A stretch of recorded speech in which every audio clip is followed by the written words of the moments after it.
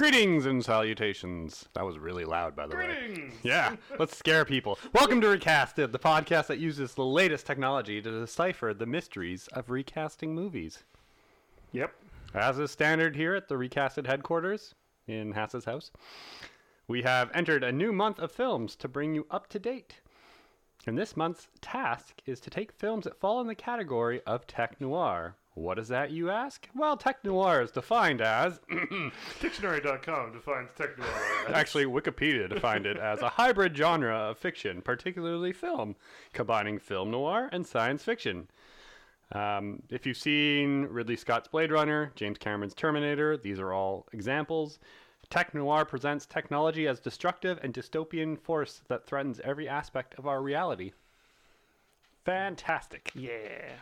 So join the scientists looking to fix the future of the film, Hassa, Hello. and myself, the mastermind of chaos, Chris, as we revisit a recently retired Bruce Willis film. Well, not the film hasn't retired. Bruce Willis retired.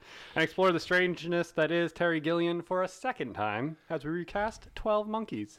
Yep, for a second time. For a second time. I love this movie. Yeah. Tell us about it. So, this movie came out in 95, so I probably would have seen it around then. I would have been 10. Old enough to see a movie like this. It's not that, I remember renting it. but it's not like No, bad. I'm just saying. I Yeah. remember renting it and seeing it, and I remember loving it. This was my introduction to Terry Gilliam's fun brand of crazy. Outside of Monty Python. Well, no, but like even in Monty Python, it's not this. No. With the animation style is unique and everything like that, but like it's not this. Like his brand of like Trashtopia. Steampunk. Yeah, like everything is just junk and like it's used a lot. Like wow, what is his name? I can never remember his name. The guy who does like District 9, Elysium, like his something plumps. Neil Blomkamp.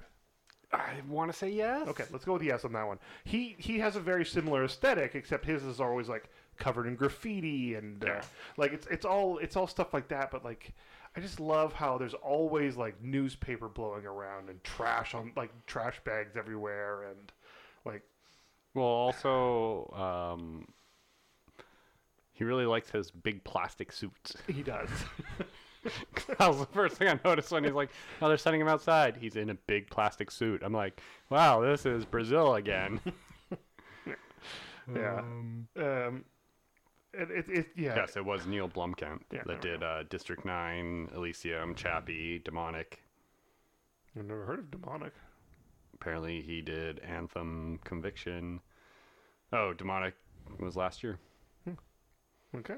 He's done a lot of weird stuff. Yes. He's a weird dude. Yeah, good for him. Likes working with Sharlto Copley. Yeah. Well, 3 of his movies are with him, right? But yeah, this, and then you have to take into account like the score. Mm-hmm. That weird theme song that I don't know what it's played on. That like it's like it seems a little too jaunty to be for what it is, but it's like playful. Mm-hmm. Right, and then it really fits, and you're like you hear it throughout the movie, and you're like, this is so weird. Like, why is this? And then when you see the animals running around the city at the end of the movie, and you hear that song, you're like, oh, they wrote it for this scene, and then they just played it throughout the rest of the movie because like it's like everything else in this movie, a bait and switch. Yeah. Right, like everything in this movie is like, hey, look over here. This is crazy. Is he crazy? Is he not crazy? Oh, no, we're actually telling you the truth the whole time. Oh, did you see this guy? Yeah, here he is now. You know, like they don't believe him because he just seems crazy all the time, but then she actually starts believing him because he had a World War I bullet in his leg. Yeah, and he knew about the kid in the well, and like... Yeah. And showed up in the World War I photo, which I thought was really well done. Yeah. Yeah. I love this movie. I just think it's really well done. I have never, well, other than one, I have never not seen a Terry Gilliam movie that I have enjoyed. Not enjoyed, sorry. I love his stuff. I think he is an amazingly talented director. I'd love to see him do more things, but he is getting quite old. Yes. Like the rest of the Pythons. So. The remaining Pythons? Yes. Well, all of them except for one. 2. Who's the other one? I thought 2 of them are gone. Maybe? Doesn't matter. Tis unimportant. Is it? Hold on. Well, you keep talking. I'm going to look this up. Well, I was done talking. Oh. This is your turn to talk. I was like, is that... Oh, Eric Idle's still around. Yeah, because Graham Chapman died. Graham A long time ago. Terry Jones is still around. Is he? Yes, he's still around. Michael Palin's still around. Eric Idle's still around. John Cleese. I thought one of them passed away not that long ago. I thought it was Michael Palin. Did Michael Palin die? No, maybe not. Okay. Sorry, everybody. Apparently we don't know our Well, Pythons well enough. no. Don't lump me into this. I was like, no, they're all still good. I swear there was 2 of them that had passed away, but maybe not. Whatever. Yeah. This is a good movie. I really enjoy the... I haven't seen it before, so this was the first time I had seen it. I did enjoy the whole, like, future back. Terry Jones is dead. Hmm? Terry Jones is dead. Okay. Died in 2020. Yeah, I thought that was, like... Yeah. Okay. So, I was semi-right. Terribly, I didn't really want to be right on that, but... You had a semi.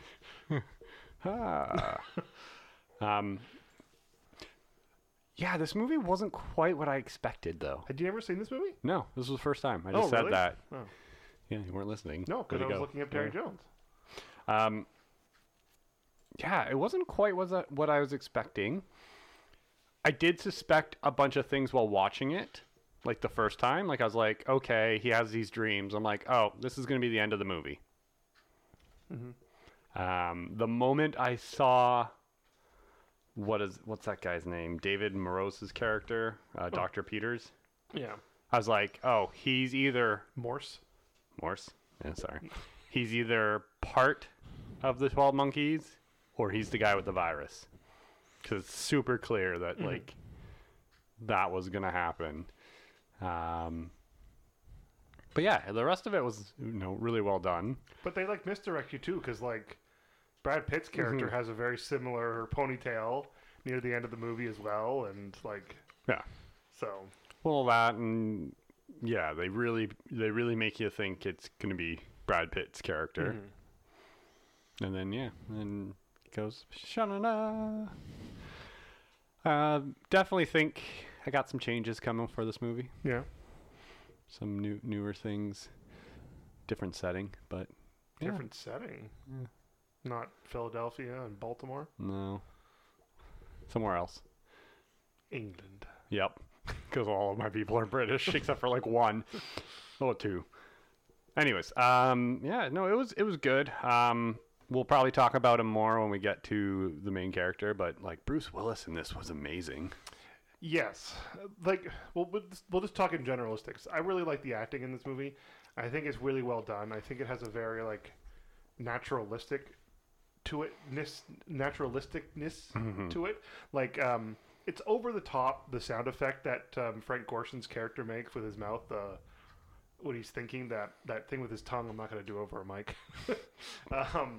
But like every time they talk, there's like, well, he's just a crazy person. Like, and I can see a bunch of like old psychiatrists who work in asylums talking about their people like that because they've done it for so long, right? Yeah. Like none of it's sensationalized. None of it's not yelling about him. They're just like, and I just think it's really well done. So, and Frank Gorshin's always fun to see. Yeah. He's Frank Gorshin. What? This is our second movie we've done where Batman 66 villain was in. Yeah. Because we did that stupid movie with Chevy Chase in it that had Burgess Meredith. Oh, Fools yeah. No. Yeah, I know. It was, it was just terrible. And I was in Philadelphia. No, was it San Francisco? That was, you're like, movie set in San Francisco. Yeah. That was a terrible movie. It was a terrible movie. I want to talk about it because I kind of want to just put him back in here. Frank Gorshin? No. No, he's dead. No. But Christopher Maloney, Oh, yeah. the detective. Yeah. I just want him to be the same guy. Just the Law and Order's back. But like at the end, like after he talks to her, like after he gets on the phone, he's like, "Yeah, it's a bullet from World War One. That's weird." Ice Cube walks in. No, but like she's off the phone looking at the books, and he's like, "Why do I feel like I've done this before?" It was funny to see him, and I'm like, does he just always play a cop? I know he hasn't. I know he played. He either plays a cop or he plays a crazy person. Yeah. Because what was it? Happy was the show he was on. Yeah. But then he returned to Law and Order too. Wet Hot American Summer he was in, and he was the cook, and he's just hilarious. I just kind of want him to be back, but the problem is I'm setting it in like England time, or not England time, but England time. I'm setting it in England. I was like, meantime, he just shows up as like, yep, now it's a World War One bullet, and you're like, why are you an American cop? I'm on loan to Scotland Yard. I'm here on a case, but I'm I here on a figured I'd fact-finding help out. mission. Yeah. They just needed me in the movie. Yeah, we just needed to put it. I'm on vacation, actually. Here I am. Detective, stop going into the evidence. Yeah. Yeah, it was neat seeing him just show up and be like, oh, wow, his hair. Yeah. He's young. He was young there. Very young. But then again, so was Bruce and Brad and yeah. I think this is this is one of my favorite Brad Pitt roles. I said one of my favorites. For those who don't know, I was pointing to his giant poster of 7 right behind me. I said one of my favorite. I have this one, there's 7, and there's obviously Fight Club, which is great. I know they're very like red flag, you're a terrible man movies, but yeah, it is. I think he has this manic nature about him that I absolutely love. I don't know how accurate it is when it comes to whatever he's supposed to have or anything like that, but I think the fact that it's just this vague crazy works for the film. Yeah. So. He's just kind of way off his rocker on it, and I love the 2 different eyes, and apparently those were hand-painted eye contacts. Yeah. And like the weird way he gives the middle finger to people. Yeah. And then he just uses it as like an emphasis when he's like waving his hands around. It was good. Yeah. Do you want to hear some fun facts? Yes, let's hear some fun facts. Because they involve a lot of about this movie. Brad Pitt and Bruce Willis. Okay, well, speaking of Mr. Pitt, don't you want to fun facts? Yeah, fun facts. Ha, ha, fun facts. Not gonna sing him to Blueberry Hill. Okay, so Terry Gilliam was afraid that Brad Pitt wouldn't be able to pull off the nervous, rapid speech. He sent him to a speech coach, but in the end, he just took away Pitt's cigarettes, and Pitt played the part exactly as Gilliam wanted. Yeah, I've always heard that story because it's probably true. Because what did I say it was? 96. Yeah. This movie came out January 5th, 1996, so it would have been filmed in 95, 94, 95. Everyone was smoking in 94, 95, so... Speaking of getting actors to play a certain way, Terry Gilliam gave Bruce Willis a list of Willis acting cliches not to be used during the film, including the steely blue-eyed look. Yeah. Bruce Willis took a lower salary than his star status would normally entitle, partly because of budget restrictions, but mostly because he wanted to work with Terry Gilliam. Actually, Bruce did the movie for free. It was only after the movie was released that he was paid. Brad Pitt, on the other hand, was signed to the movie for a relatively small salary when he was still an up-and-coming actor. By the time the movie's released, however, Interview with a Vampire, The Vampire Chronicles, Legend of the Fall, and 7 had been released, making Pitt a top salary actor. Star, yeah. Like, I remember when Interview with a Vampire came out, like, it was like, Brad Pitt. Brad Pitt. We don't know who he is, but son of Neil Peart. Yes. Brad Pitt and Tom Cruise. And it's like, and then you watch the movie and you're like, oh shit, Antonio Banderas is also in this. And you're like, and then you watch the movie and you're like, this movie's trash. It's not a great movie. But Kirsten Dunst is good. All right, so when Cole is drawing blood from himself, the shadow of a hamster in a hamster wheel can be seen on the wall. This scene would normally be shot in about 5 minutes, but took a whole day because the hamster would not move, and Terry Gilliam is such a perfectionist that he insisted that even this detail should work as intended. For the rest of the production, Gilliam's perfectionism was nicknamed the Hamster Factor, as detailed in the behind-the-scenes documentary, The Hamster Factor and Other Tales of 12 Monkeys, in 1996. Weird. So... Oh, I got one more, but... Okay, go ahead. Okay, so lastly, right after Dr. Leland Goines gets off the phone with Dr. Raleigh? Dr. Peters, David Morse, can be seen handing a tray of 7 vials filled with golden liquid. Peters is finally revealed to be responsible for releasing the virus. Twice in the movie, a passage from the Book of Revelations is quoted referring to the 7 golden vials filled with God's wrath. Yeah, he also goes to 7 different cities. Yes. Yeah, because he is carrying the 7 vials of God's wrath. Yes. Yeah. Yeah. Those are all your fun facts. Those are some good fun facts. They were. Just because I was looking it up, because you said Bruce Willis was a star at this time. Well, he was, yes. Yeah. So this was in 96. Mm-hmm. Or, sorry, it says 95. So in 96, he did Last Man Standing, Beavis and Butthead Do America, and something called Bruno the Kid, the animated movie. Okay. But this was after Die Hard with a Vengeance. Yeah. I didn't know that. I thought Die Hard with a Vengeance was much later in his career. And that was the third Die Hard. This is also one of the third Bruce Willis movies where he goes back in time and sees himself as a kid. Well, I know of The Kid. The Kid and Looper. He doesn't see himself as a kid. He sees himself as a younger man. Yeah, that's true. But this is I the really third like time. The Kid. I think okay, we're going to talk about it now. Yep. Bruce Willis is John McClane through and through, no matter what. A great action star. Mm-hmm. Give him props for that. He's in one of probably the most perfect action movie ever made. Expendables. 2. 3. I hate you. Sorry, I love this scene. I think it's Expendables 2. Yeah, where him and Arnold use the other person's... And then Chuck Norris shows up for some random reason and does a Chuck Norris joke, and you're like, That's 2, by the way. That's great. So bad. Because he demanded too much money to come back for 3. That's why they had Harrison Ford. Which still works. Yeah. Get the Harrison Ford point. But, like, I really like his acting, Bruce Willis' acting in this movie. And this movie, and, like, even as we talked about it, I really like The Kid because he has a really good comedic timing. Oh, like, The Whole 9 Yards? Was that him? That was him. And then The Whole 10 Yards, Yeah. neither of which were great movies, but... But he still played comedic. Yeah. But, yeah, like, the scene right after he kidnaps the psychiatrist, and he's in the car asking her to play the music, and it's like getting him emotional, like that is really good acting, and it's really well done. And like it doesn't hold a candle to some other like huge like best Sixth Sense? No, I'm talking about like other actors who are like not like let's just go with Leonardo DiCaprio in some of his films, right? Well, no, but... No, sorry, I was going through Bruce Willis's IMDb, and I forgot he was in the Lego movie, where he's just in the vent. It's like, are you just hanging out here? Yeah, I like it up here.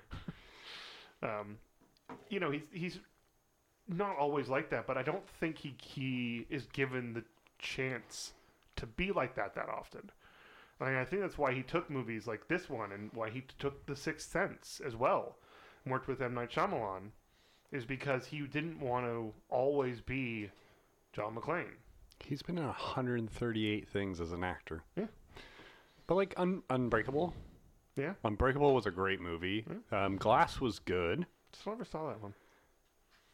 I liked him in that. Again, another one where they're like, you might be crazy. Oh, do you want me to ruin it for you? No, don't worry about it. Yeah, it's fine. Yeah, it's just I really, I'm trying to think of a way of saying this without either being insensitive or not making my point come across. Make your point. It's a bit of a shame when it comes to people like Bruce Willis, because as much as we love him as an action star, he definitely got typecasted and grew to hate it. Yeah, I mean, he did. Do you remember the press tour he did for Red 2? No. Like, he was, like, basically insulting all reporters and stuff because he's like, this isn't the fun part of my job. No. The fun part is doing the movie, hanging out with all my friends, and then I have to come talk to you idiots. Yeah. Right? Well, now we know that he's not all there mentally anymore. So yeah. it probably started back then. Well, I mean, he was... Because mental illness isn't a quick process. No. So... But, like, he's been in so many good movies. You want to hear something sad about mental illness? Not really. We want to be pretty on this podcast. So, Back to the Future Part 2. Yes. I almost called him Marty McFly. What's his name? Michael J. Fox. Michael J. Fox. Had to do more skateboarding. Yes. He learned how to skateboard for the first movie, and you don't normally forget that stuff, right? He completely forgot how to skateboard. And he talked about it later in his life, and he's like, that was an early sign of Parkinson's. Because that's the stuff that goes first. The motor skills. Muscle memory, right? And this is like, that sucks. Like, and like, that's probably why in the last 10 years of Bruce Willis's career, he has done nothing but like straight to DVD B movies. Just kind of, I mean, yeah. But like, he was in some of the greats. Yeah. I was scrolling through his list of things, and it just, I like always forget certain ones, but then he like shows up, like Sin City. Yeah. He played Hardigan. Yeah. I loved Sin City, the first one. I never actually saw the second. I did love Red, like the first Red. The second one was okay. It was all right. No, the Sin City, I mean. Oh. I didn't realize he was in Planet Terror, but apparently he was in Planet Terror. Yeah, he was the bad guy at the end. Was he? Yeah, he was the rogue general. Oh. Yeah. Lucky Number 11. Great movie. Yeah, Sin City. Ocean's 12. Apparently he was in as himself. Yeah. Do you not remember that? No. So in Ocean's 12. Oh, when he shows up, because they use Julia Roberts and they make people think that she's Julia Roberts, and he shows up to be Julia. Yeah. And he goes, "Oh, Julia." Yeah, Sixth Sense, the whole 9 yards, The Kid, Unbreakable, like Armageddon, The Fifth Element, which we've done. I love The Fifth Element. Yeah, he's done a lot of. He's had a great career. So he was on the Muppets show. Yes, he was. I remember that. Anyway, what do you want to change? Okay, so I'm setting this in London. In England, because I started picking a bunch of actors and realized they're all British and went, no, they're not playing this in America, and it didn't need to be played in America. Nope. Not at all. So, the start of my film is him in the mental ward. Not the future? Not the future to start. I want that beginning that he kind of has to be like when he's telling a psychiatrist, like as part of like his therapy. And then it's the flashback to all that. Mm-hmm. And then up until the point he disappears from the confinement room. I want it to be a little more ambiguous about whether or not he is. I think no matter what, you would want to write it more ambiguous. Mm-hmm. Because, like, there is is he crazy? Yeah. You know he's not. No. Like, because as the audience, you always know that he's from the future. But I want it to start and get about halfway through until you realize that, okay, no, he does know things. So we'll change the kid in the well to some other major event. I will bring it up to now. I'm not going to keep it in the 90s. Okay. And I struggle with the fact that I'm like, I don't know if I want it to be like only because I think they said that the future in their movie was 2035. Was it? That's what IMDb was saying. If he was a 12-year-old? Yeah. Let's just go with 12 when the virus hit in 96. Yeah. So that would make sense. I don't want him to Not be 2020. Yeah, 20. Honestly, that's the whole virus thing, and I want that to be part of this too. It's COVID. Yeah. I chose people that are in about their 30s because I was like, I don't know if I want them to be remembering the time before the virus, or they just grew up in this like kind of dystopian virus take, and that's why he's so fascinated with everything around, like music and whatnot. Like, I know it might alter it slightly, but I want, when you actually start to see him time travel, like I want a couple more shots of him being in different places. See, for me, that's what I want to change. Because I want to lean into that a little bit. Because he goes to World War One, and then just into the 90s. But you also like, there's also lots of like you hear just like background conversation of other people, right? Because even when Brad Pitt is showing him the asylum, he mentions a guy who talked about being from the future. Yeah. Right. So there was another person from his group in that asylum. Well, so right, and then the psychiatrist has a whole presentation on it. Yeah, where they have that guy that shows up. They say, "Oh, he had a different accent," and I got the impression, I don't know if you did, it's the same guy that's in front of that theater, the same preacherish guy, because he looked the same. Oh, maybe. He had the beard. He was bald, and he was carrying the thing, and he was saying the exact same. Well, that's the thing. Like, those people show up all over the movie. And that's what I want this to be like. I you think, see different people be like. I think the best part that it does it is when he's escaping the asylum at the beginning, and he sees the guard from the future, right? Who then, when it cuts back to him and it cuts back and it's an actual guard. Yeah. I think that's kind of stuff where you're seeing through his eyes something that isn't there or something that changes, and have in the background people from that you see when he goes to the future, right? Yeah. So, yes. So, because like at the very end, that Dr. Jones or whatever her name is, did she come back? Yes. Like, or was like that was always one of those questions. Like, was she there? No, originally? I didn't add that as a fact. So IMDb talked about that as a fact, and they said like Terry Gilliam wanted to leave it open and ambiguous, but they shot a whole bunch of things. They shot the end scene with him as a kid, and then they shot that with the.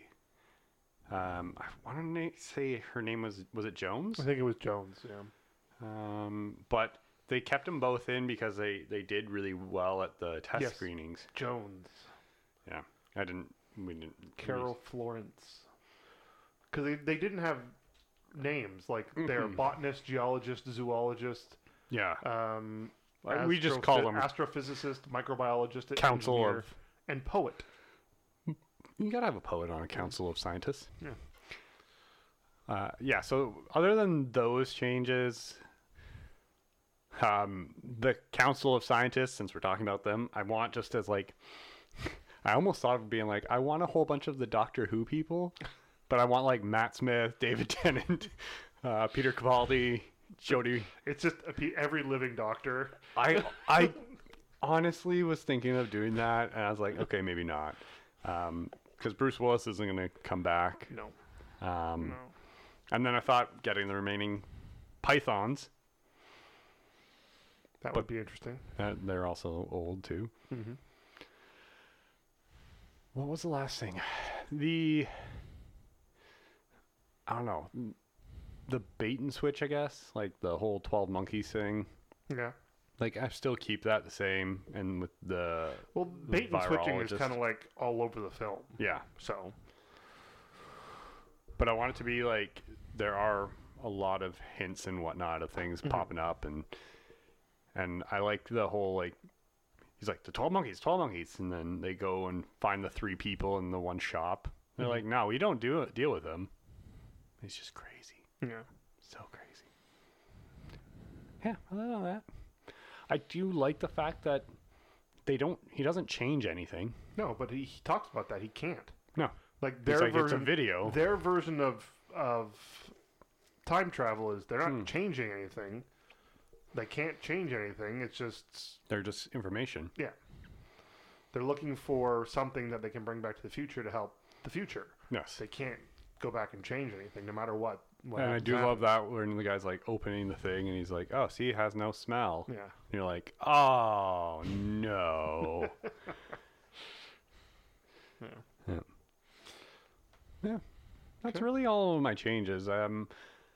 I mean, it's the aesthetic you're going to change the most of. Mm. I do like the whole we've scrambled together all of the technology we could get to like build a time machine. That's so stuff. weird. Yeah. But yes, I want more of the, like when he's at the asylum, I want him to be at the asylum for like a year. Because they'll be like, you've been here for like, in the beginning, he's like, yeah, I overshot. And he's like, and I'm waiting to find a way to get a message back to pull me back. Because that was the one thing I didn't quite get is how did they pull him back at times? Hit the return button. But when did they know? Because there's that one where he's just jumping in the puddle and then he's like gone. Yeah. I'm like, well, but I want it to be like he's left a message of some sort where he's done something that has said, this is where he is. They could track him. Yeah, by his teeth. By the tooth, right? So. But I want him to be like, there's something either he does or says or leaves behind that they then go, there he is, we need to get him now. Like, that's how they know when to pull somebody. Like, the phone call. Yeah. Oh, it's a carpet cleaning place. Just leave a message. Oh, shit, I'm not crazy. I do like that. I'm keeping the whole, no, I agree, I'm crazy. Yeah. And then it's like, no, you're not. The only real big thing that I'm changing, other than I really want to lean into more of the actual time traveling aspect of it, I do want to see them screw up a couple of times, send him to the wrong times, blah, blah, blah. Or even send Jose to the wrong time, too. Like his buddy. True. Right. And I also want to see him, I really do want that they're watching him all the time aspect of it.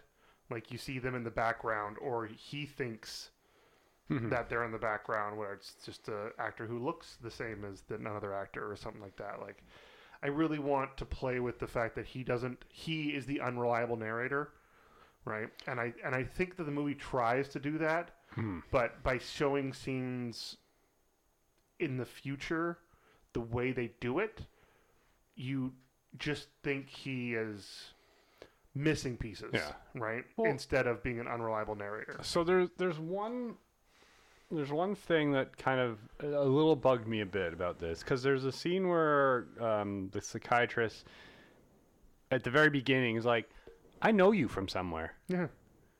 But she doesn't meet him earlier. No, she knows him from the picture. I think that's what I always thought. She remembered seeing him in the picture. Maybe, but I kind of want... that was her presentation. She would have been studying it, right? So. I kind of want one of the times here they shoot back that he goes further back and like runs into her as when she's a child. Either when she's a child or when she's like a teenager or just going to college to get her degree. Like he runs into her and goes, "Oh, shit!" Takes his tie off. Hands it to her. David Tennant. Yeah. Time travel. Time travel. Doctor Who shows up. What are you doing to the timeline? Then a DeLorean comes out of nowhere. The only other thing I really want to change is I never liked it. I don't like the love story that blossoms between these two. She is a respected psychiatrist. He is a nut bar who never showers. There's no way that would happen.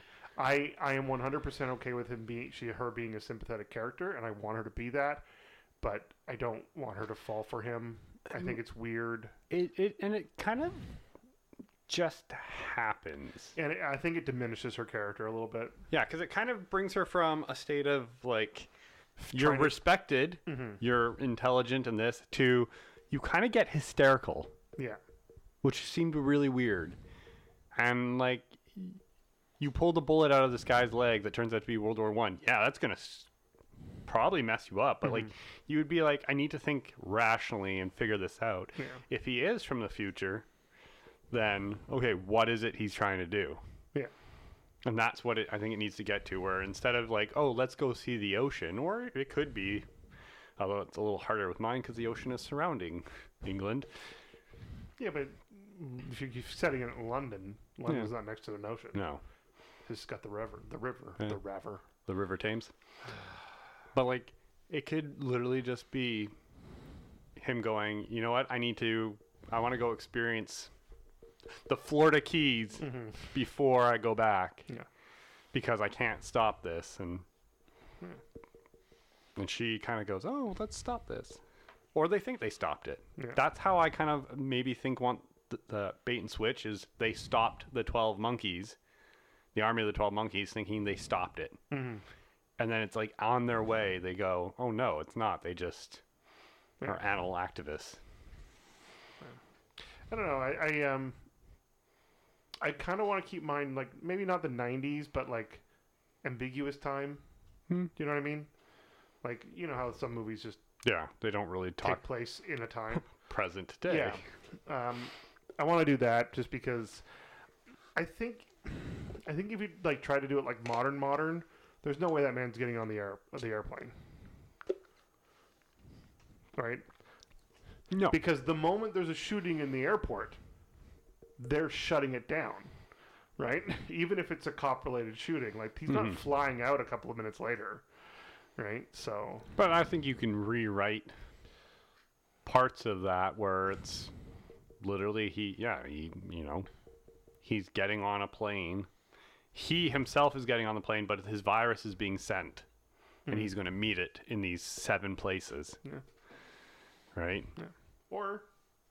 Because all he has to do... Or they meet him at the airport, and he's like, I already sent the virus. Yeah. It's been gone for weeks. Like, all he has to do is, like, when he gets to the TSA, and they're like, sir, no liquids, he goes, oh, sorry, opens it, and pours it out. Yeah. They're never going to know. No. Yeah. Right? Yeah. And with so many people in line, you've just exposed... Oh, crap, maybe we're helping the eco-terrorism here. You know? Do you remember the game The Division? Yes. That had a great premise for this, right? Where they put, I think it was a super version of TB on dollar bills for Black Friday. Yeah. And, like, that was a great idea for a terrorist attack. Okay, it's going to be... this is the terrible podcast, so we're going to talk about this. It's terrible because you tend to think of things that you're like, if somebody just did this... It would be the biggest, like, if somebody blew up the Oscars, I'm not saying we would, but if somebody did, just imagine what kind of chaos that would be. 100%.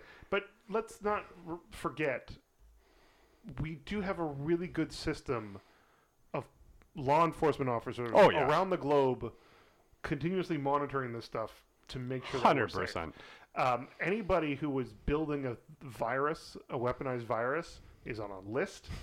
If they have stuff that they have to do it, like, in a privacy, like, they know these people. Oh no, like, it's very hard to do this nowadays, right? We're probably on a list at this point. You definitely are. I'm certain I probably am. Okay. For building viruses. Let's see. I took the common cold. I think that'd be it for my changes. Yeah. I just really don't like... I really want her to just be on his side the whole time and not treat him like he's crazy, where everyone else treats him like he's crazy. Yeah, I want everyone else to just not ignore him, but, like, push him aside and be like, no, he's just another crazy. And her being like, no, we can help him. And, you know, he's got delusions, but this and this. And then as you grow, you go... Oh, he's actually making sense, but he's also spent his entire life underground and dealt with a virus.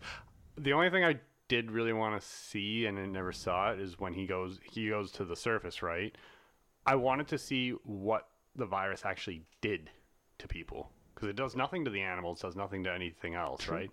But that's the whole thing. Like, can't be contaminated. He has to go in quarantine. He had to do all that stuff. Like Captain Trips or something? Yeah.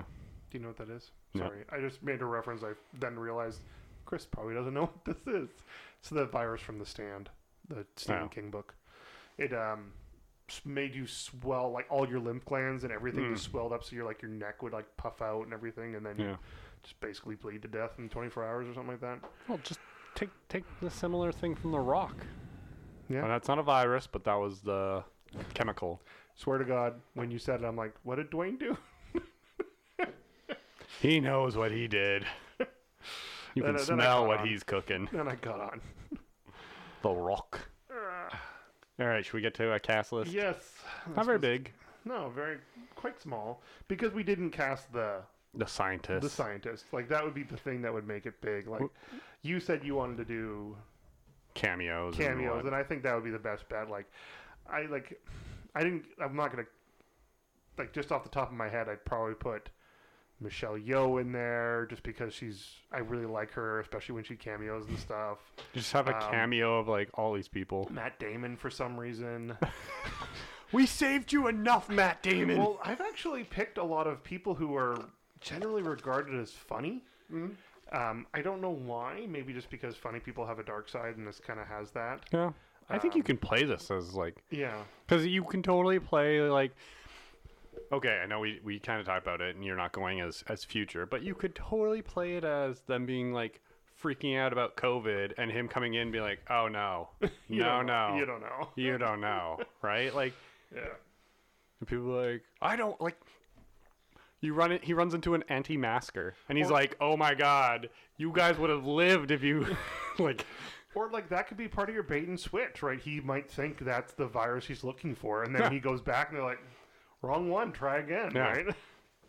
Thank you for the sample, but this is the wrong year or something. We cured COVID years ago. No, we won't get into any political stuff on that. I think for me, like we talked about how Terry Gilliam directed this. Yes. I think you'd have to have a person like Neil Blomkamp, like Guillermo, even. Yeah, Guillermo. Someone who has that kind of gothic, futuristic aesthetic. Mm-hmm. I'm thinking for at least. You don't like, want obviously Ridley Neil Scott? Blomkamp does, but like when it comes to Guillermo, like Golden Army, when the elves were like living in like steam tunnels. Yeah. Right, like that kind of stuff. Right, I think you have to have that aesthetic for this movie. So. What was the director? I know it wasn't another movie, like the Ghost in the Shell movie, the live action one. It wasn't a great movie, but it still had a great aesthetic. I don't know who that director was though. Yeah, but it, like all those like practical effects and stuff were done by Weta Digital and Weta Workshop, right? Like the assassin, Rupert Sanders, the geisha assassins in that one scene, like those were real masks that opened up. Yeah, like that was all done by Weta Workshop. So I know it wasn't a great movie. It was a decent movie. It just which is a lot coming failed. from you because you love Ghost in the Shell. I love the original. It's just they Speaking of Tech Noir, they butchered the major. They butchered the character. I think Scarlett Johansson was a good choice. They just butchered her character. there's We went off topic again. There's a fun joke that they did in SNL because there was a biopic about Frank Sinatra going around about a while ago, and Scott Stapp from Creed was supposed to play him in the movie, and they made a joke on Weekend Update with SNL, who one of the guys is married to Scarlett Johansson. Colin Jost is married to Scarlett Johansson, so the joke was that Scott Stapp was going to play Frank Sinatra, and Sammy Davis Jr. was played by Scarlett Johansson. Because like that was like such a big thing. Like it's like, oh, she's playing an Asian person. No, she's playing a robot. She's playing a cyborg. Like they did. I mean, that's the problem with the storytelling in that movie, and I could go into a whole podcast about how that messed we up. could have picked a movie. We could have picked a Ghost in the Shell for this month. You know that, right? No, it's not. Well, you'd have to do the animated series or the animated one because they redid it. But like, that's the problem is that really you actually brought that. And by the way, I'm sitting in front of Ghost in the Shell. Know. You really brought that upon yourself with the way they wrote the story for that, Yeah. where she was an Asian girl. Yeah, because you went and saw her parents. It's like, oh, God. Where instead of just being like, no, she's the major in an army who has this robot face that was mass production face. Yeah. And she just happened to choose that one. Like, come on, you didn't need to make this. Okay, let's get into Terry Gilliam, though, because now I'm just going to get mad. Well, did you want... Okay, well, let's talk about Terry Gilliam a little bit, because I do enjoy his stuff. Let's go to his director, because he has a lot of writing credits. Actor, director. 20 credits, director. Mm-hmm. Do you want to know what he's known for? Brazil. Yes. I don't know if he'd be known for this one. No. 2 Monty Pythons. So Meaning of Life and Holy Grail, and then Time Bandits. Let's forget about something I've always wanted to see. People talk about it all the time with like great reverence, and I've never seen it. No, I've never seen it either. I've always seen the cover of it. Yeah. So. But so Brazil. A couple of Monty Python things, Time Bandits, Brazil, which we've already done. Adventures of Baron Munchausen, Fisher King, 12 Monkeys, Fear and Loathing in Las Vegas. Another great example of a disassociation of reality. If you've ever seen that movie. Yeah. The weirdest one I've ever seen is Tideland. If you're going to watch a bunch of Terry Gilliam movies, I would either save that one to last because it's probably his worst, or just don't watch it at all. It's not a bad movie. It's just not a great example of what he is. I really enjoyed The Imaginarium of Dr. Parnassus, especially because it was Heath Ledger's final role. Yeah. All right. Into the cast. Let's do this. Oh, I didn't mention. This is a very unique movie when it comes to Rotten Tomatoes score. Oh. They are both 88%. This is the first time we've ever gotten the exact same number for both critics and audiences. I give it to you. This is a good one. Okay. So, we're going to start with Jose. His cellmate. His cellmate that shows up in World War I, that shows up at the end and gives him a gun that doesn't do anything. Well, no, he probably shoots. He just doesn't shoot it. Well, he's like, here you go, take the gun. You're going to be a hero. Yeah. So I did kind of like that, where he's like, no, man, like, for you, it was 5 minutes ago. For us, it's been 30-something years. And, like, you... Basically, he's like, you either have to do this or I shoot you. But, like, either way, we're going to... Yep. We figured it out. Okay. Jose was played by John Senda, who is known for La Brea, a TV show on NBC. Ooh. Chicago PD, another TV show. Mm-hmm. Bullet in the Head, which looks like a Stallone movie. I think so. And The Pacific, which was a really good miniseries. Yes. And I think I remember him from The Pacific. I do remember him from The Pacific. Not as good as Band of Brothers, but good. No. Still a good show. It's also one of the most expensive shows ever made. Mm. Like, even to this day, it's still one of the most... It's like number 8 or something like that, but yeah.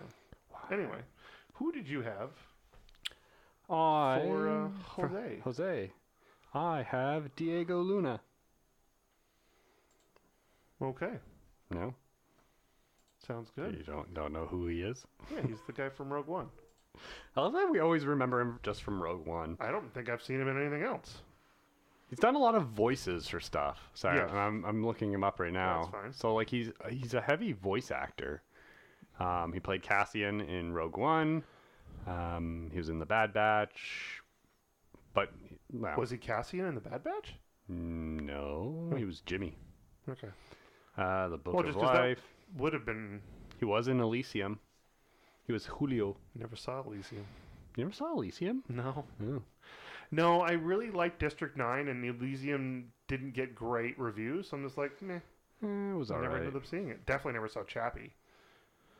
No, Sorry, I wasn't about to watch a movie with D. Antwoord in it. Their music is annoying enough. I cannot. Yes. Anyways, so yes, Diego Luna. His father is Mexican, and his mother is British. Or was British, of Scottish and English descent. So again, another person that can kind of fit into the two. Yeah, but like most of the time you're seeing Jose like... Yeah. And kind of what I wanted... Sorry, I should have talked about this too. I don't want them to be, when they're in the future, to be like, we're in London in the future. I just want them to be in underground cities where it's a mixture of... well, you don't really see a lot of other people because it's basically a prison. It's basically a prison. So it's in Australia then. It's underground Australia. Wow. Yeah. No. But Diego Luna's great. Rogue One, kind of the reason why, because he can play that kind of pops up and just bees the person and then disappears. Yeah, he bees. He bees. He bees. Who'd you have? I picked Natalia Tena. Nope. Tonks from the Harry Potter movies, I and like Tonks. that wildling from Game of Thrones. Yeah. I picked her because she, in both of those pieces of work, she was a little bit weird.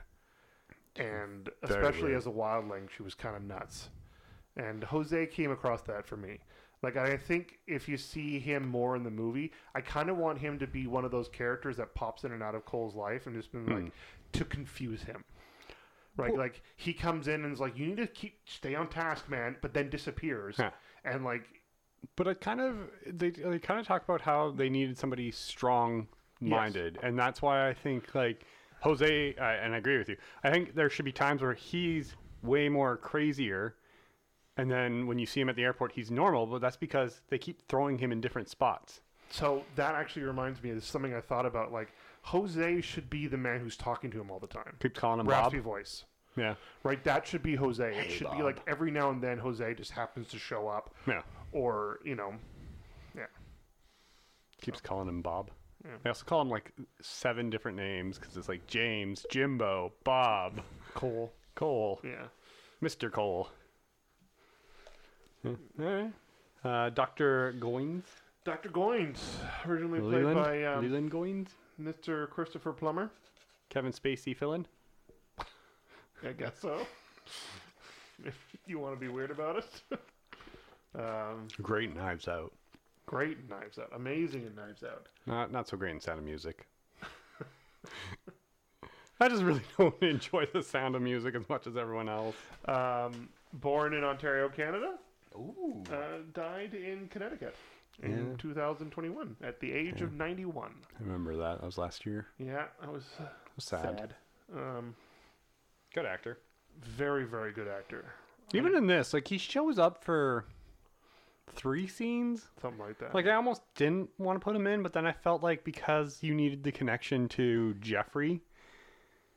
Yeah, but like not only that, but like he is Christopher Plummer. Right. I just realized something stupid. I'll tell you about it as we go. Okay. Yeah, I really enjoyed seeing him pop up and stuff over the years. One of my favorite heist movies. He's technically the bad guy in it. The Inside Man. Oh. With Clive Owen and Denzel Washington. Great heist movie. Mm-hmm. One of the best. Yeah, he plays an ex-Nazi. Which is weird considering his heritage of... It's going to be like... Yeah. So.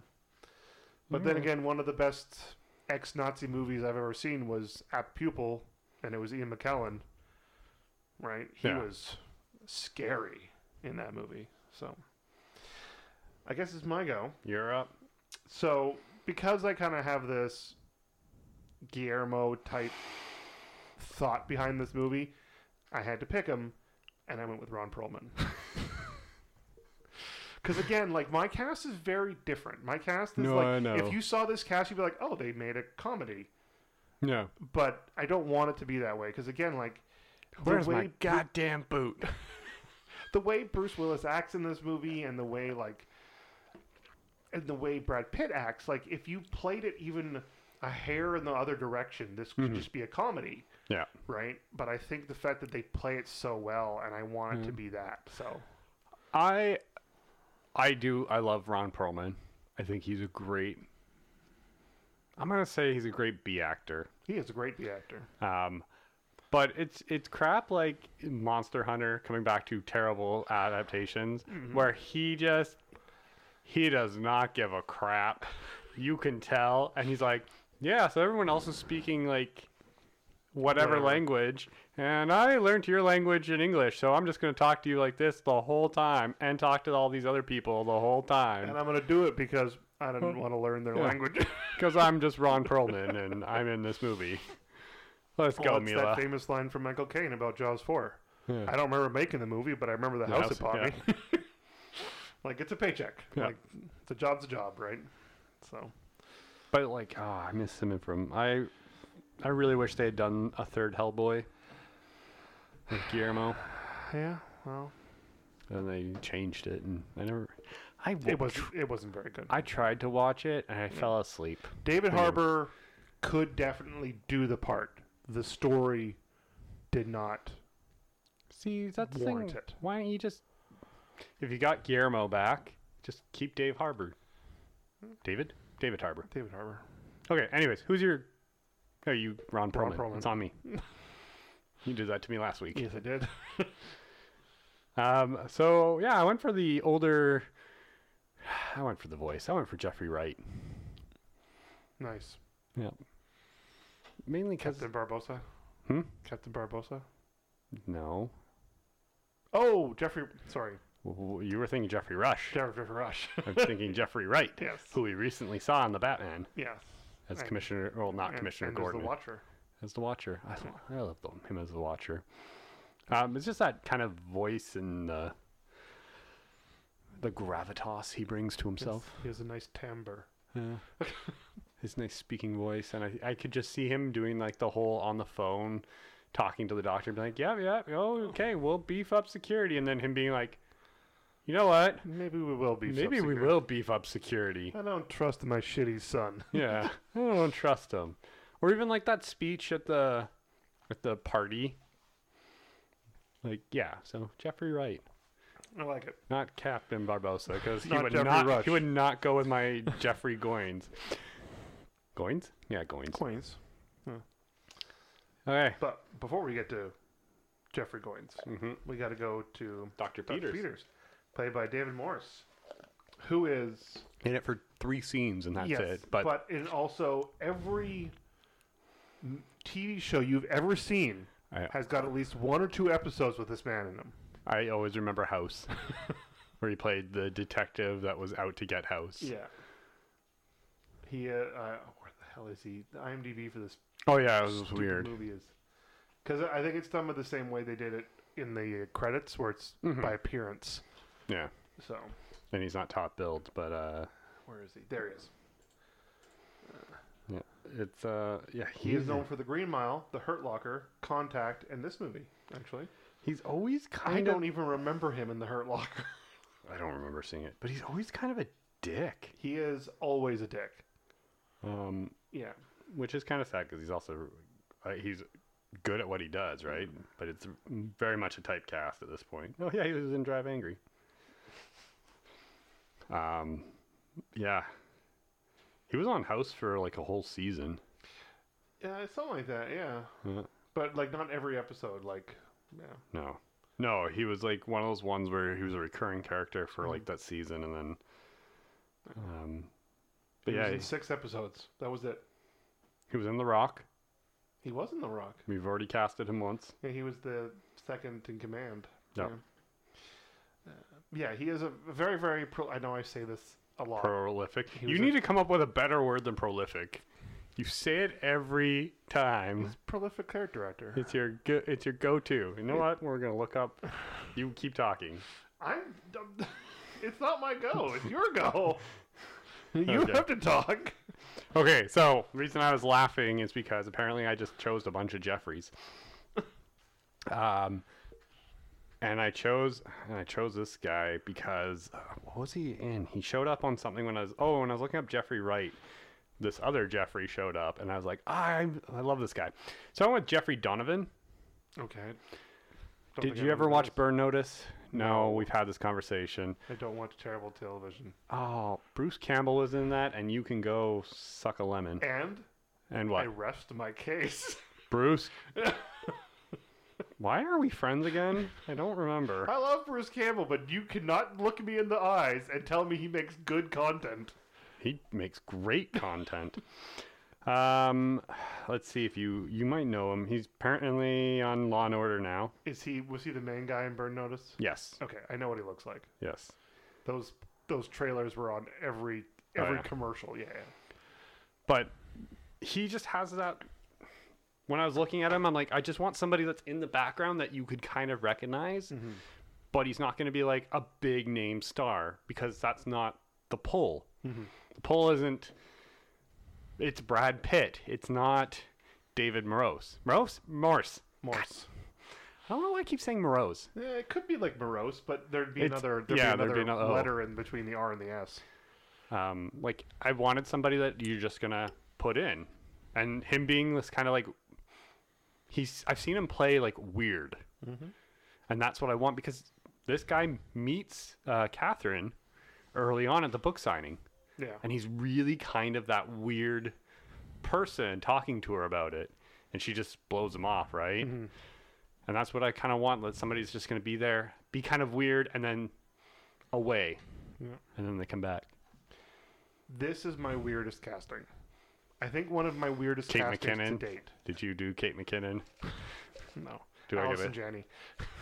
Oh, okay. No, that's not weird at all. I totally believe that. No, so like, I don't remember what the movie is. I never saw it. But, so I picked Jason Segel. Okay. So, I know. Forgetting Sarah, or I love Jason Segel. Jason Segel is amazing. He is great in How I Met Your Mother. He's Forgetting Sarah Marshall. Sarah Marshall is one of the best romantic comedies ever. Mostly because it's mostly about a breakup, and he is amazing in it. Mm-hmm. But I don't know why. But the way that David Morse was acting, because he was happy. But he was destroying everything. He was just so happy whenever he was on screen. When he was talking to Madeline Stowe at his book signing, when he was talking to Christopher Plummer, when he was on the plane, he was just like, "This is awesome! I am gonna kill everyone. This is the best." Like, he was so happy, and I have this vision in my head of this being played by Jason Segel. And if you look him up, there's a movie he played where he has a ponytail. Sure. I think he is a reporter who goes into a prison to talk to somebody. Yeah. Or vice versa, something like that. But yeah, I don't. This is why my brain saw this image of Jason Segel that I have in my head of him in a ponytail, and then it combined that with the face he always had on him when he was in the Muppet movie. Oh yeah, where he was just so happy to be there. And then it's like, for some reason my brain went, "That's your guy," and I'm like, I can't change this now. No. Because it's weird and it doesn't make sense, and I like those things when that happens in movies. Yeah. So you were talking about that, and I just realized, because we were talking about the end of the movie where she's on the plane. It's like, oh, is that the future scientist, or is that? I just realized, like, if that's the future scientist, the way she's getting the sample is by sitting next to him. Yeah. Because he's exposed himself to it. So she's just exposing herself, because apparently she wouldn't be allowed in. But apparently it mutates, is what they talk about. They needed the pure sample to fix. Yeah. So I was like, oh shoot, is that how she did it? Because I would always assume she just tried to take a vial and then went back. Maybe. But then how does their time travel work? Anyways, okay, we're on to Mr. Brad Pitt. Yeah. Another Jeffrey. See, I had Jeffrey Wright, Jeffrey Donovan, and then it's like Jeffrey Goins. Jeffrey Goins. Huh. That's the look. I don't know if you can see it. Oh yeah. Yeah. I see him. So that was the image I had in my head. I don't even know what the hell movie it's from. Go look on IMDb, people, for this, because this is a podcast. You can't see what we're seeing. It's called The End of the Tour. Oh. 2015. Yeah. Anyway. All right. So, Mr. Brad Pitt, Jeffrey Goins. Yeah. Crazy guy. Very crazy. Gonna talk a little bit about this character for a second. Go right ahead. So, one of the things I want, because I found it a little hard, maybe my brain works weirdly. Found it hard that this highly established Nobel Prize winning scientist's son is in this like city mental institution. I know we don't call those that. It's not what we call them anymore, but I want him to be there when he meets James, because they don't really know who he is. And when he's doing the whole like, oh, when my father finds out I'm here and all that, but because he doesn't really tell anybody who his father is, they can't quite figure out. Yeah, maybe. And then you have a scene where, like, maybe after the break-in, where the people come in and James can be like, oh, where's Jeffrey? And they're like, oh, he's been transferred, because turns out he is somebody. Rich. Yeah. Or it's his father just stuck him there to go on vacation. Okay, so Brad Pitt is definitely one of the higher class actors we've ever had to recast before. Not at the time he wasn't Not at the until time. after. What is he known for? I will give you an easy one. Troy? He's known for this movie. Is he? Yes. Okay. And no. Mr. and Mrs. Smith? Yes, actually. Ocean's 8? No. Ocean's 11. No. No? No. It's not known for any of the ocean None movies? of the oceans. 7? Nope. You get 2 more guesses. Oh, Brad Pitt. More modern. Fight Club? No. He's not known for Fight Club. Nope. You people suck.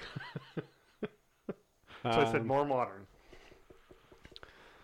I haven't really seen modern Brad Pitt, so. Moneyball I haven't seen it. and Ad Astra. Okay, Movie screw did all of 2 you. years ago. Screw all of you. He should be known for Fight Club. He should be known for 7. He should be known for at least one of the Oceans movies. So he has a couple of things in post-production and all that stuff right now. Yeah. It's called like the Untitled Chris Cornell documentary, something called Black Hole, The Curious Incident of the Dog in the Nighttime, or he's an executive producer. He's also a very, oh God, he's 84 credits. Jesus. Bruce Willis had 139, so. I really want to see his new movie coming out called Bullet Train. That looks Oh, great. yeah. That one looks good. I really like him as an actor. I don't mind him as an actor. Yeah. There are times where I'm like, yeah. I like the way he is really good. Like, so we did 7. This movie. This movie. I really like him in Fight Club. Like, I think he does a great job in that movie. Yeah, this movie was one of those ones where it's just like off. Interview with a Vampire, meh. Don't really remember it. I don't remember him in it. But like the first Oceans movie for sure, Ocean's 11. Yeah. Where every scene he's eating. Yeah. Like, I think Rusty is just a really, because I think between him and Clooney, I think they were a really good team. Well, I think those it's because movies. they were so much they were friends. Yeah. Like those two got along so well that Yeah. it was just like, hey, and then that spilled over into the movie where it's like, oh yeah, you can tell they're actually. Even like Mr. and Mrs. Smith was decent. I don't mind him in Troy. But Troy had issues. Troy has issues. But one thing that you will never be able to convince me of is that fight scene between him and Eric Bana isn't great. Oh, That one-on-one fight between him Have you as ever- Achilles and Eric Yeah. Bana is so well done. Hector. Hector, yeah. Have you ever heard the story of that? So they had a going bet during that filming those scenes of every hit cost $10. Like every time they accidentally hit the other, it cost 10, and then I think another hit was like 50 or something. Yeah. And it turned out like Brad Pitt had to pay like Eric Bana like $580, and Eric Bana didn't have to pay him anything. It was something like that. I can't remember which one it was. Just from a storytelling perspective. Oh yeah, no, that's a great That fight scene is really, really well done. I know this is getting a little bit tangenty, but because Brad Pitt plays Achilles, like one of the best fighters in mythology, right? And you can tell in that fight scene that he is playing with Hector. Yeah. He is not fighting a man who is his equal.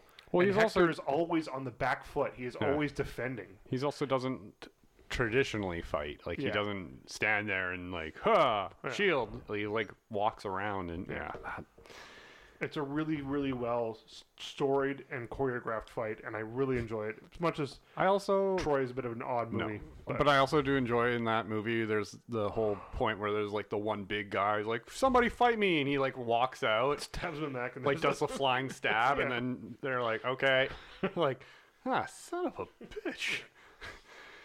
And I was think great. that's one of the reasons why I quite like Brad Pitt, is because when he does some roles, he really throws himself into these. He did it with 7, Inglourious Bastards. Oh right, Like he is so good as Alderaan, and like I know it's probably not everything. I'm assuming he didn't throw himself into Will the Krill and Happy Feet 2 as much as he does in other things. Oh, he could have. You know, but like he also agreed to be the Vanisher. I was about to say, one of my favorite parts is the fact that for a cup of coffee, he was the Vanisher. And that made that movie 10 times better because it was, holy shit, was that Brad Pitt? I remember seeing that and being like, was that him? Not to mention, then later we found out that one of the hillbillies is Matt Damon. Yeah. It's like, what? Yeah. So, yeah. Is it my go or your go? I did it's my Jeffrey Donovan Yeah, it's my for go. yeah. So it's yours. Okay, so speaking of crazy, Mm-hmm. I went with Shia LaBeouf. Wow, that's just mean to Shia LaBeouf. No, it's not. I think Shia LaBeouf. I think he's I'm going to say his crazy. name differently every time I say it. Shia LaBeouf. I think he can do this. Mm-hmm. I think the man-child that is Shia LaBeouf has some amazing acting chops, but a lot of mental issues. Yes. And like I think if he used them and channeled them into a part, he could do it well. They were also in a movie together, so he probably have some sort of insight into the man because they were both in Fury, and Fury, again, for being a little bit flawed of a film, the characterizations of those people were very well done amongst all the actors, and like he is really, really good in that movie. I never ended up seeing it, but he got lots of praise for his Honey Boy or the one about actually his life, yeah. and how badly his dad treated him during his Well, basically he Yeah. went into acting to help his family. Right. Yeah. So I mean, it's not as great as the Michael Bay movies were. I don't like. He was fine in the first Transformers. I'm not going to say the acting was bad because the acting wasn't bad. The writing was bad. Mm-hmm. The plot. No was matter bad. what you can say about those movies, every single time Shia LaBeouf had to talk to one of them, he sold the fact that he was staring at a 20-foot robot. Yeah. And that is not easy to do. Also, 'Cause, he like- got to live a lot of our dreams. He was in a movie with a live-action Optimus Prime. It's true. He But got to meet the Optimus those himself. later movies had people like John Malkovich in them, and they couldn't do it Anthony as Hopkins well. Right? ended up in one of them. Yeah, but like they couldn't. They made like 6 of them. It's true, and they're making more. Ah, goddamn! Stop. But they couldn't do that as well, No. right? Like, Well, again, I started to watch Bumblebee and I fell asleep. Bumblebee was actually quite good. That was Haley Steinfeld, wasn't it? Oh, she's amazing. Yeah, well, she is, yeah. Yeah. 100%. We won't deny it. Okay. So I guess I'm up now. You are up now. So I went for frenetic energy. And I think he could do it really well. So I went with John Boyega. Okay. Because he was so frenetic as Finn. Like, at least in the first movie. Yeah. We won't talk about the rest of them. Wow, they're great movies. Meh. I think The Mandalorian and The Book of Boba have shown that we can do True better. Star Wars fan hates Star Wars. A true Star Wars fan hates Star Wars. I think like Rebels and the Clone Wars shown that I think there are better versions of Star Wars out there, but I 100%. still think those movies are good. I think they're good. I not absolutely love Rey. I think she's one of the better characters that Yeah. Star Wars has ever produced. Same I'm with not- Kylo Ren. I'm not a I big fan of the third one. I'm not a big fan of the second and the third one just because the second one doesn't make a lot of sense. No, they backed their characters into corners that they couldn't get them out of. And then they completely cut out a character in the third one, Yeah, because the audience didn't like her for some reason. which is bullshit. Yeah, And I just didn't like the whole Palpatine line, like story. no. Like you, and I didn't like the. I know we talked about this. I don't like what they did to Luke. Like I get okay, you can have him as the hermit, but I wanted to see at least one badass Luke that wasn't just like. Give me any badass Luke stuff. He's never been a badass. Oh, Why do yeah. people think he's a badass? The Mandalorian. That was new. Don't care. That was badass Luke. Do you not agree with that? But that was after I everything. don't care. Do you not agree that that was a badass Luke moment? It was 100%. He literally crushed one droid. Yeah.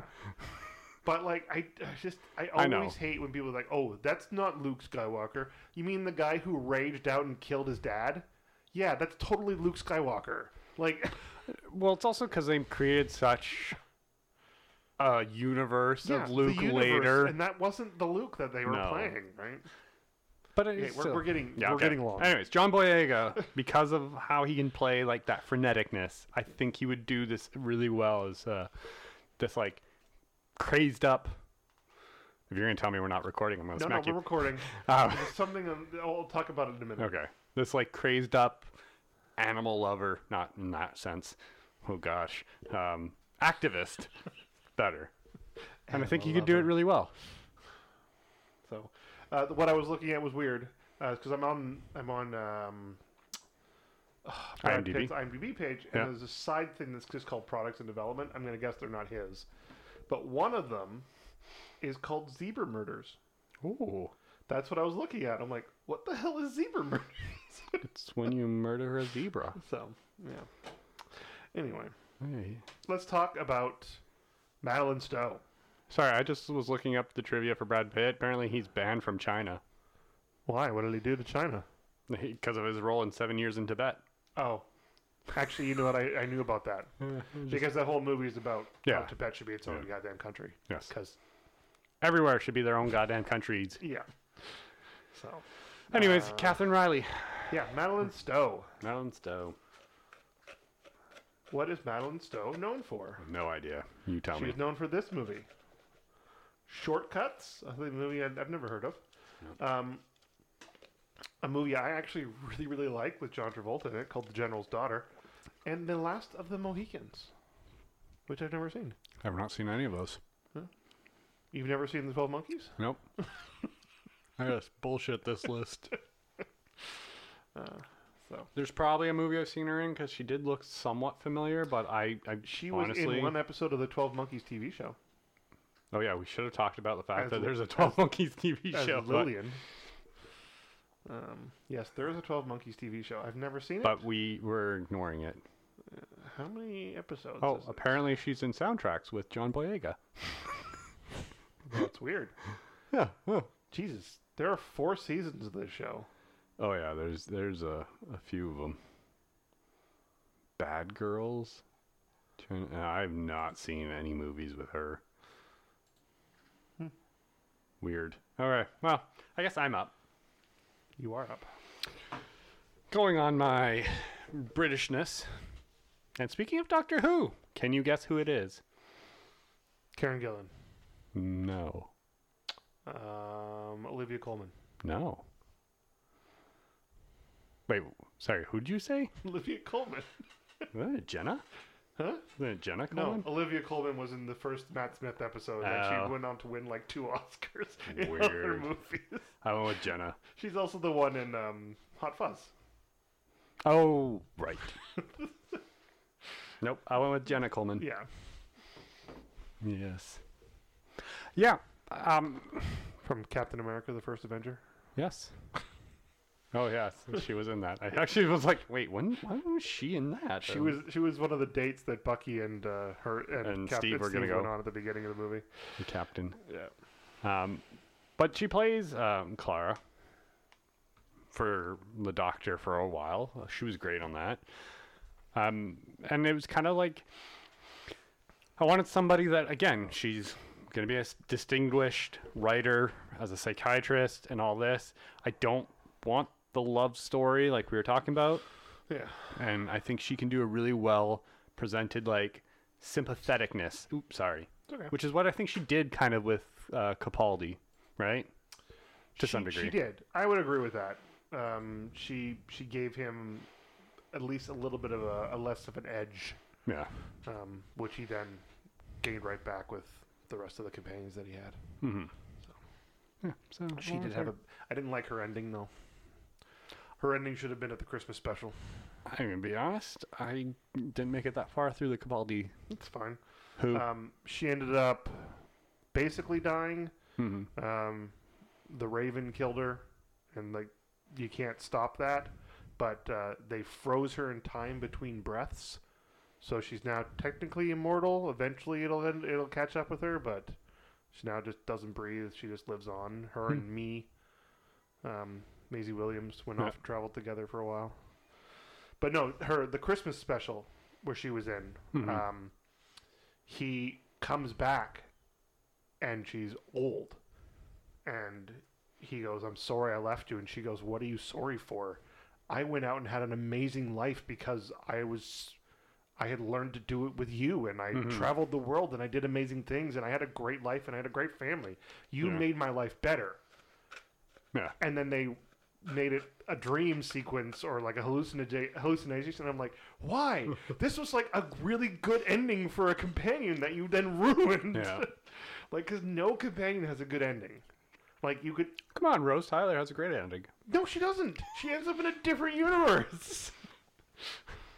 Granted, she gets to be with the Doctor, but... A version of him. Yeah. Like, I think the best one, is Amy. Because she just gets zapped back to 1960s With New Rory. York with Rory. So she gets to live her life with Rory, but still. Yeah. Oh. Anyways, Jenna Coleman, since I got us on this track. Who did you have? Who did I have? I had Jessica Henwick. Okay. Yeah. I think she... No, I don't think. She's great. She was the best thing in that stupid TV show. Iron Fist. Thank you. I was Yeah. trying to figure out which one. I'm like, nope, I know who she is now. And like she's been in so many other things that have just been amazing, and I think she needs to do more. I think if they bring back Iron Fist, I think it should be her. And I think they should never talk about Danny again. I'm really intrigued with the introduction of Charlie Cox into the MCU. Yeah.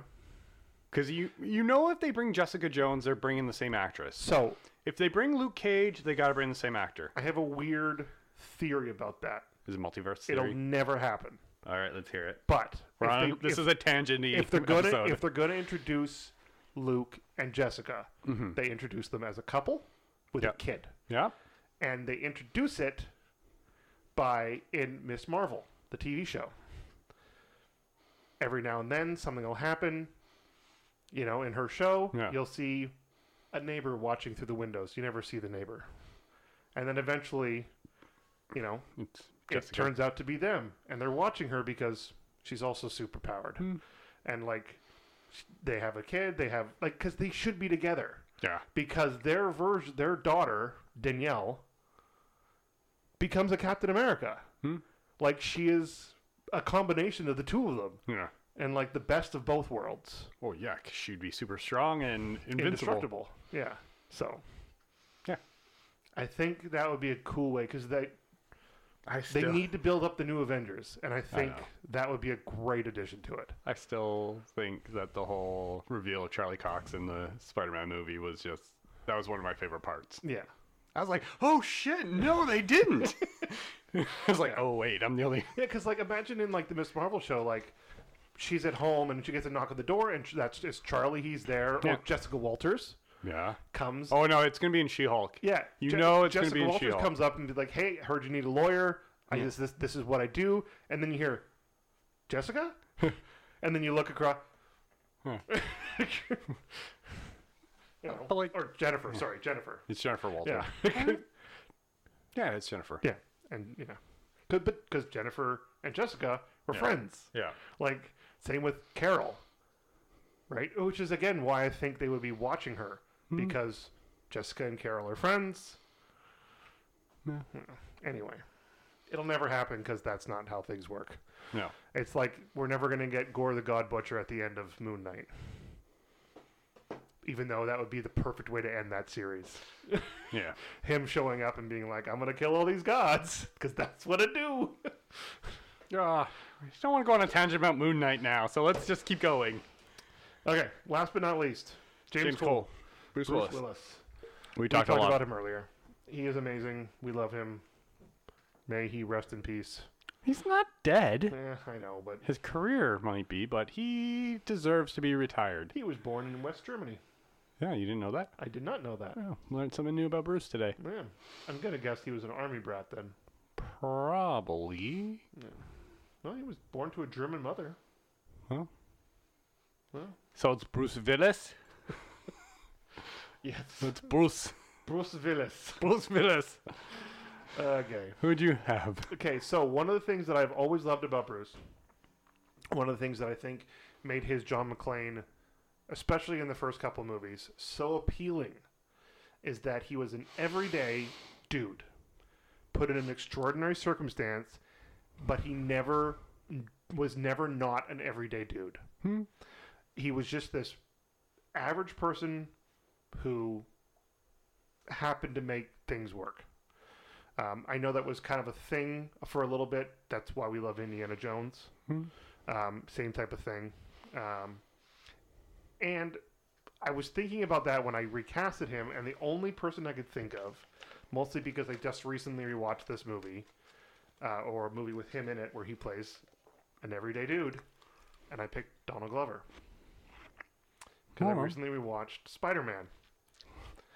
Where he's You gotta get better at this. You gotta get, like, that's exactly the kind of, right? Yeah. And, like, I think, between, you get that, and then you get a mixture of that and Troy from Community, where he was kind of manic and crazy and nuts.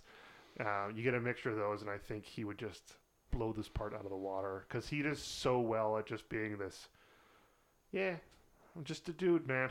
I like the way just a dude, man.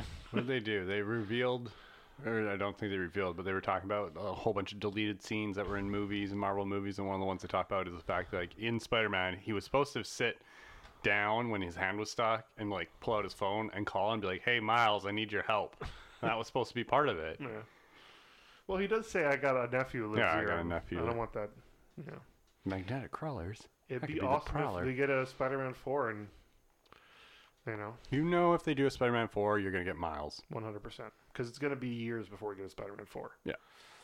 Go. Who's your nigga? Because I saw him recently in a movie, and I really like this guy as an actor. I went with Dev Patel. Okay. I like it. I don't know if you watched The Green Knight yet. I still haven't. I really need to get to it. It is... But it's an experience. Every time I see Dev Patel in a movie, I think he's amazing. Except for Avatar. We don't talk about that. No, I still think he was good in that. I think he could have been better, but yes. Again, as I said when it came to other things, that was a failure of writing, not acting. That was a failure of one man. But Dev Patel is a great actor. Fantastic actor. The Green Knight it's a very long movie. And it's very artistic. It's beautiful to watch. But it gets really confusing at times. But, like, he is great, and I just kind of envisioned him as this, like, person out of place and being so good at that, and kind of being that, is he crazy, is he not? Like, I think he could do that so well. So I was like, Dev Patel. I like it. I don't want to see him in more things. Okay. Yeah. Watch The Green Knight, though. It was good. I will watch The Green Knight. Yeah. All right. 12 monkeys. That's it for 12 Monkeys, yeah. We got it. It's done. Tech Noir. Next week, 13 Monkeys. 13. Oh, I thought we were going down. I thought it was 11 monkeys. Damn, I watched the wrong movie. Oh, my goodness. You watched the prequel, not the sequel? No, because it goes backwards. It's actually 11 monkeys, but it's really the future. No, it was just chronologically that way, but if they were the release date. Oh. I'm so confused. What are we doing? Where can they find us? You guys can find us all over the internet. We are, whatever podcast service you use, we are probably going to be on it. We should be anyway. Because what? Because if we're not there, you're not listening to us anyway. So. Wow. Well. Yeah, I know what you mean. Like, if you found us on wherever you found us, listen to us on there. Please interact with us. We do this for fun. It's a great way to unwind at the end of a week, so we'd love to hear from you guys. Chris, where can they find you? Find me on Etsy at the Comic Guy store. Come check out boxes and tables and shelves, things I make. Well, things I kind of make. Decorate. Makes more sense. Make it nicer. Check me on Instagram, too, at the same thing. If I ever updated Instagram. You can also check out Fiona Veer. That's Danielle's Instagram Yes. as well. All right. Well, we started off the month. You have to figure out what it is next week. I know what it is. Oh, no, I meant the Have it written listeners have to figure it out. From our clues, use technology. No, I'm joking. All right, from all of us here at Recasted. Go watch Minority Report.